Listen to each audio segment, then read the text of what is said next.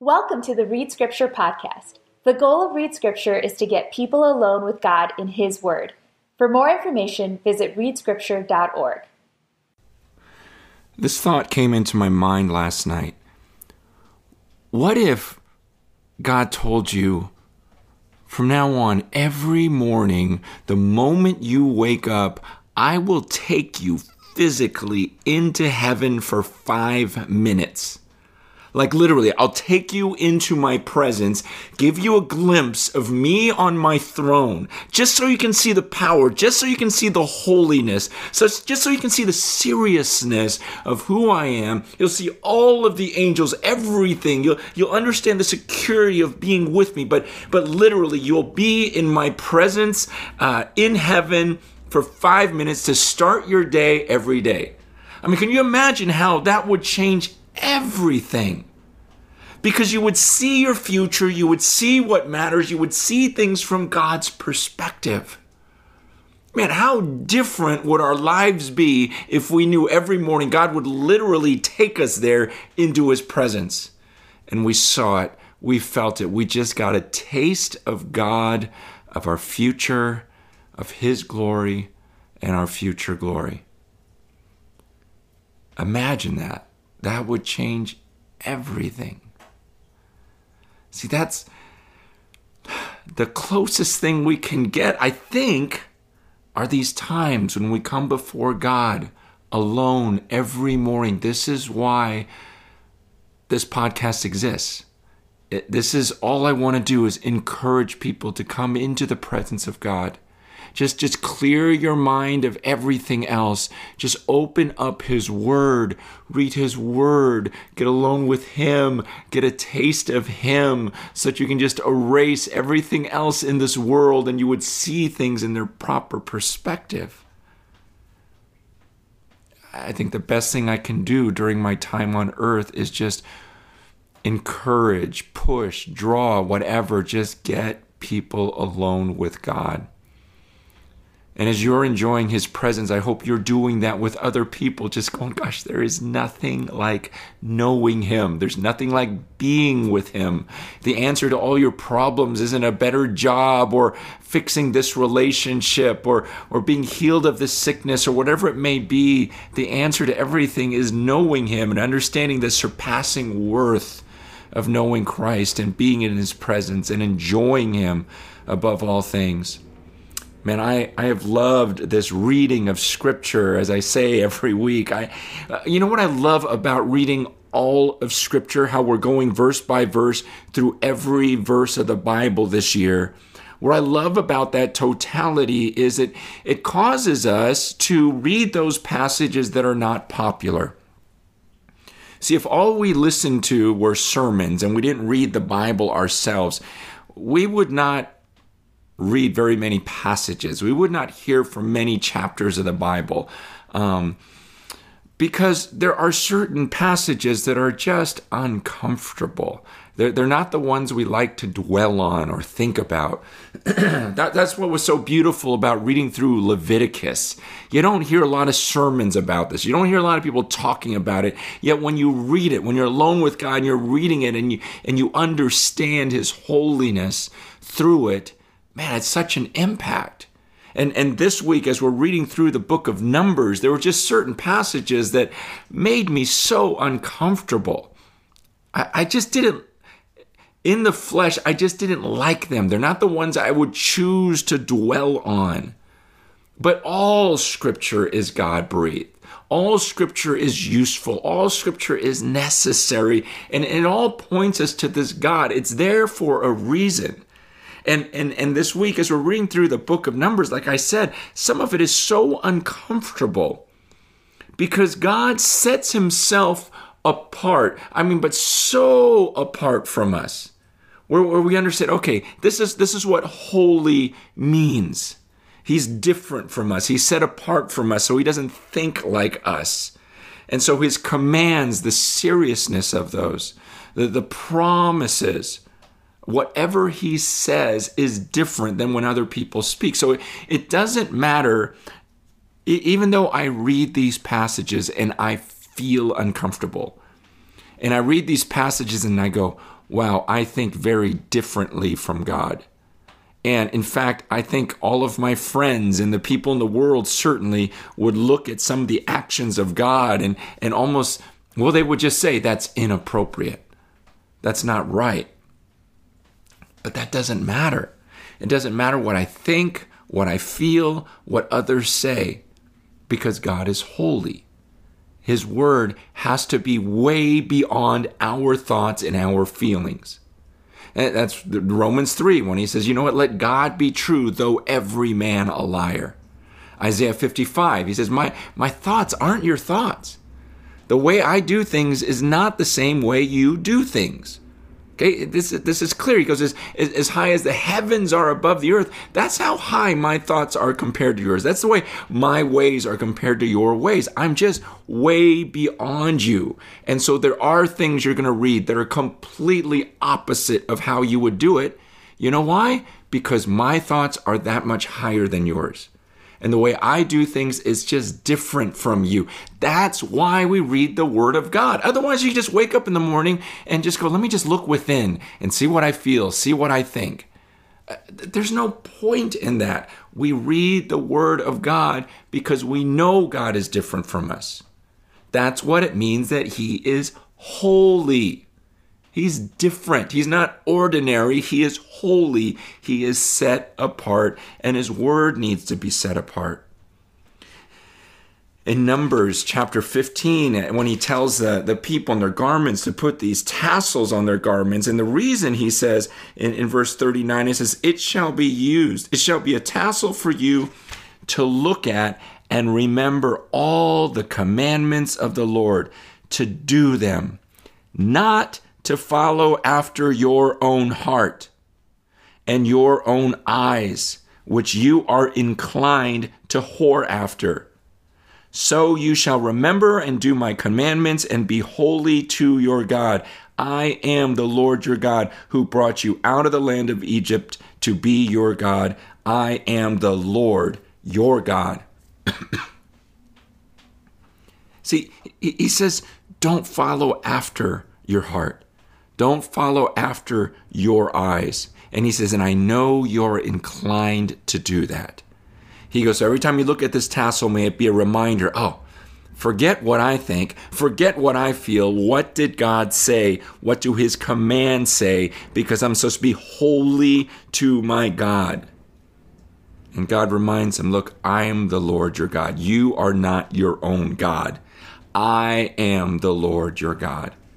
And so when you're reading through the book of Numbers, like I said, here are the passages that were so uncomfortable, as God is just explaining, look, you don't mess with my commands. I am very serious about my commands, and I hate it when people take my commands lightly.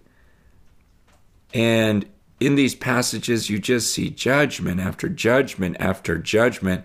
Why? Because God wants to show Himself as holy. God wants us to see that His commands are serious. And don't think, well, this is Old Testament and God has changed. We all know what God says about Himself. I'm the same. I'm the same. Yesterday, today, forever. He hates sin just as much as He always has.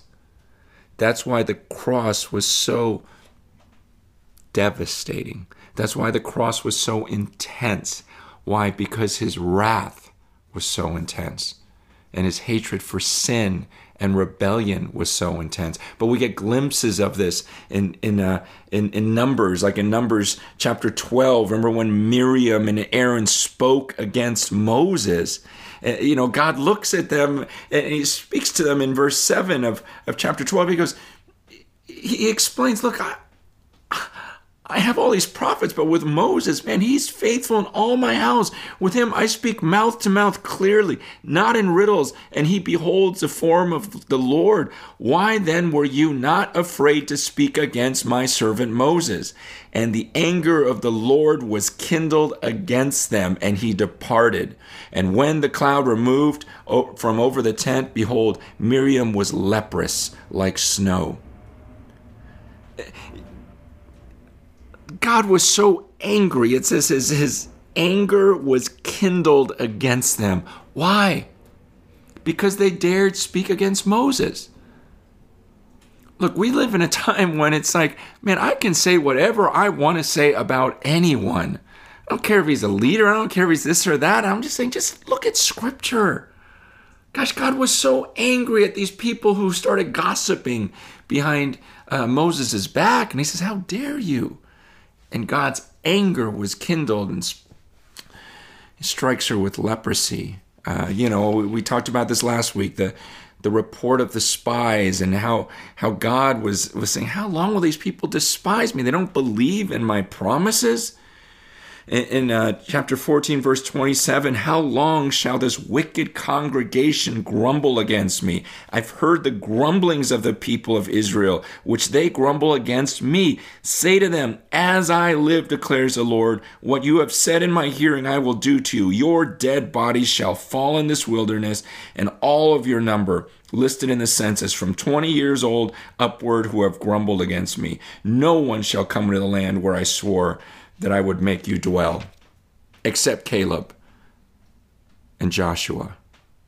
Everyone else is going to die because you didn't believe my promises. And you guys are complaining about the way that I'm doing things. In chapter 15, this made me feel uncomfortable. Verse 32, the people of Israel were in the wilderness. They found a man gathering sticks on the Sabbath day. And those who found him gathering sticks brought him to Moses and Aaron and to the congregation, and they put him in custody because it had not been made clear what should be done to him.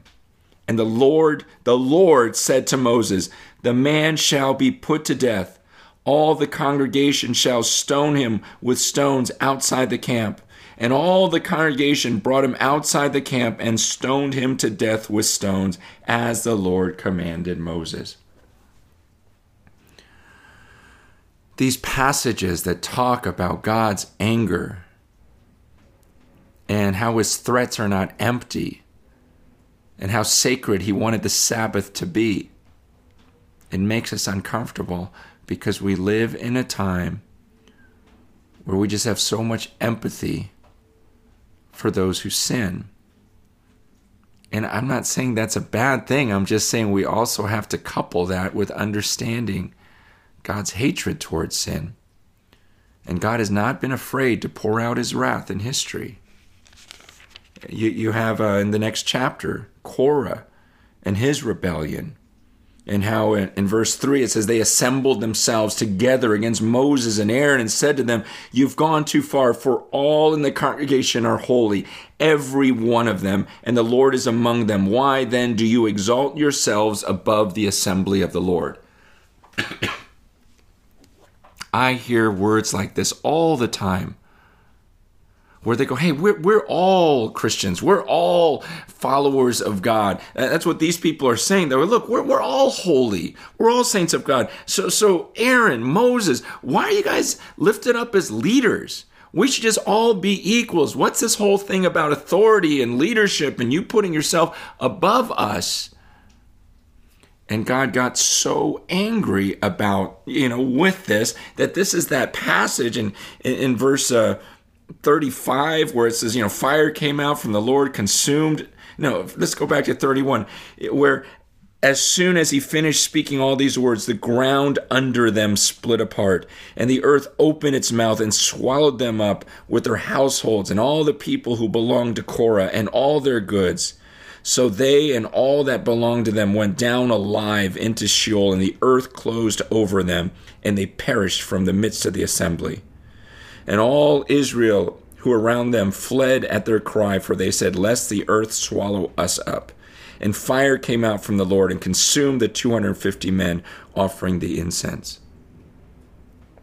Okay, here is the God that we pray to, opening up the ground and swallowing up these people that questioned the authority of Moses and Aaron. She said, how long are you guys going to keep this up? I put these people in leadership, and this is the way you speak. When I read these passages, I look at my own life and go, God, are there men of God? Are there leaders that I've dared to slander? And I'm checking my heart going, God, I want to respect. If you put these people in position, like the New Testament tells me you did, I want to be careful of this. I don't want to be afraid if there's false teachers that have clearly violated Scripture or taught something that is unbiblical, and it's clear, it's obvious. But Lord, I don't want to dare speak against any of your servants because he hates this type of rebellion just like he always has. Chapter 21. Again, here are the people, verse 4. From Mount Hor, they sent out by the way of the Red Sea to go around the land of Edom, and the people became impatient along the way, and the people spoke against God and against Moses. Why have you brought us up out of Egypt to die in the wilderness? There's no food, no water, and we loathe this worthless food. And the Lord sent fiery serpents among the people, and they bit the people, so that many of the people of Israel died. This is about leprosy. This is about fire coming down and just burning people. This is about the ground opening up and swallowing people alive. This book is about God himself sending these fiery serpents to just bite at these people and destroy them, to kill them. And then here's one that made me really uncomfortable is chapter 25. When the people began to sleep around with the daughters of Moab and they began to sacrifice to other gods. And they started yoking themselves to Baal. And in verse 4 it says, the Lord said to Moses, take all the chiefs of the people and hang them in the sun before the Lord, that the fierce anger of the Lord may turn away from Israel. And Moses said to the judges of Israel, each of you kill those of his men who have yoked themselves to Baal. And so we don't know what to do with some of these passages because they're so far from our thinking. And we're living in a time when people are questioning whether or not God can be a loving God and also a God of wrath. Whether God is really serious about sin. And we skip books of the Bible like this, full passages that clearly outline, no, God is very serious about his word. And, then you have right in that next section, the next verse 6, behold, one of the people of Israel came and brought a Midianite woman to his family in the sight of Moses, in the sight of the whole congregation of the people of Israel, while they're weeping at the entrance of the tent of meeting. When Phinehas, the son of Eleazar, son of Aaron, the priest, saw it, he rose, left the congregation, took a spear in his hand, went after the man of Israel into the chamber and pierced both of them, the man of Israel and the woman through her belly. Thus the plague on the people of Israel was stopped. Nevertheless, those who died by the plague were 24,000. And the Lord just starts talking about Phinehas. The Lord said to Moses, Phinehas, the son of Eleazar, son of Aaron the priest, has turned back my wrath from the people of Israel in that he was jealous with my jealousy among them, so that I did not consume the people of Israel in my jealousy. Okay, what do you do with passages like this? What do you learn from passages like this? So God commanded the killing of these people. God praised what Phinehas did. Why? Because he hated sin like God hated sin. And he took God's command seriously, even when it went against everything he probably felt and thought. I just want to close with one verse. This is what Balaam says. Remember the story in chapters 22 and 23 where they're trying to get Balaam to curse the people of Israel, and Balaam over and over says, look, I can't do anything that God doesn't tell me to do. You can't go against what God calls for. I don't just get to curse whoever I want to curse. I want to do what God tells me to do. But in chapter 23, verse 19, it says, God is not man that he should lie. or a son of man that he should change his mind? Has he said, and will he not do it? Or has he spoken, and will he not fulfill it? I'm going to read it again. God is not man, that he should lie, or a son of man that he should change his mind. Has he said, and will he not do it? Or has he spoken, and will he not fulfill it? Most of us have such a hard time believing what anyone says because we've been lied to, we have promises made to us, and those promises aren't kept. And so every time someone says something, we take it with a grain of salt. And what God is saying is, I am not a man. Don't treat me like one. When I say something, I follow through. When I threaten something, I follow through. When I promise something, I follow through. You don't have to worry. If I promised you something, I'm not going to change my mind, and I'm not going to not fulfill my promise to you. Because that is a beautiful, beautiful word and something we have to remember. God wants to set himself apart, and he warned Israel. He told them, look, you follow after this, there will be consequences. You follow my promises, and there will be these rewards. And I don't change my mind. I'm serious about this. And so when we read the New Testament and we see his promises, something I caught about myself this last week is I'm good at being serious about his commands and not so good about being serious about his promises. Now, there's other people who are the other way around that are really good at believing his promises, but not really good at seeing the seriousness of his commands. And neither one is good. We have to trust his commands, and we have to trust his promises. And I've just had a really great week of repenting and just going, God, no, I trust your promise. That's right. I can do all things. You're right. There's this immeasurable greatness of power toward me for my belief. And your forgiveness is real. I don't want to doubt your forgiveness. I really am a child of God. I really am loved by you. I really have this eternity set for me. I really can come into your presence because the blood of Jesus and really be there with you and dwell with you. And you really hear my words as your son. Let me treat your words as different, as holy. And then when I look at the rebellion and everything else that I see here, it's like, okay, God, you really do hate this. And you really do set up authorities on the earth, and I really do need to respect those. Let's remember this week, God's not a man. Don't treat him like one. When he says something, you take it seriously. When he threatens something, you take it seriously. And when he promises something, you trust it and you rejoice in it because it was said by God. Thank you for listening to the Read Scripture podcast. Read Scripture is a collaboration between the Bible Project and Crazy Love Ministries. For more information on the Bible Project, visit jointhebibleproject.com. For more information on Crazy Love Ministries, visit crazylove.org.